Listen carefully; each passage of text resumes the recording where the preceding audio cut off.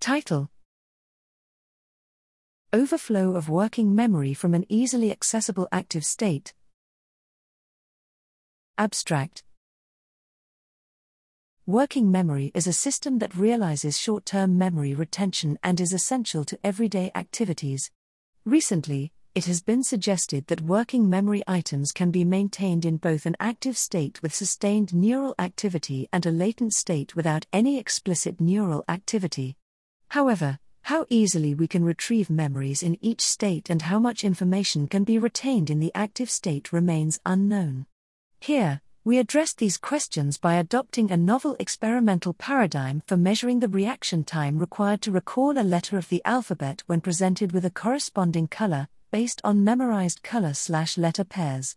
The results demonstrated that when participants retained only 2 pairs of items, they could recall both pairs similarly quickly.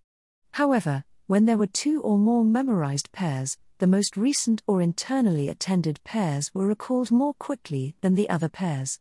These results suggest that memories in the active state are accessed first and memories that have overflowed into the latent state are accessed afterward.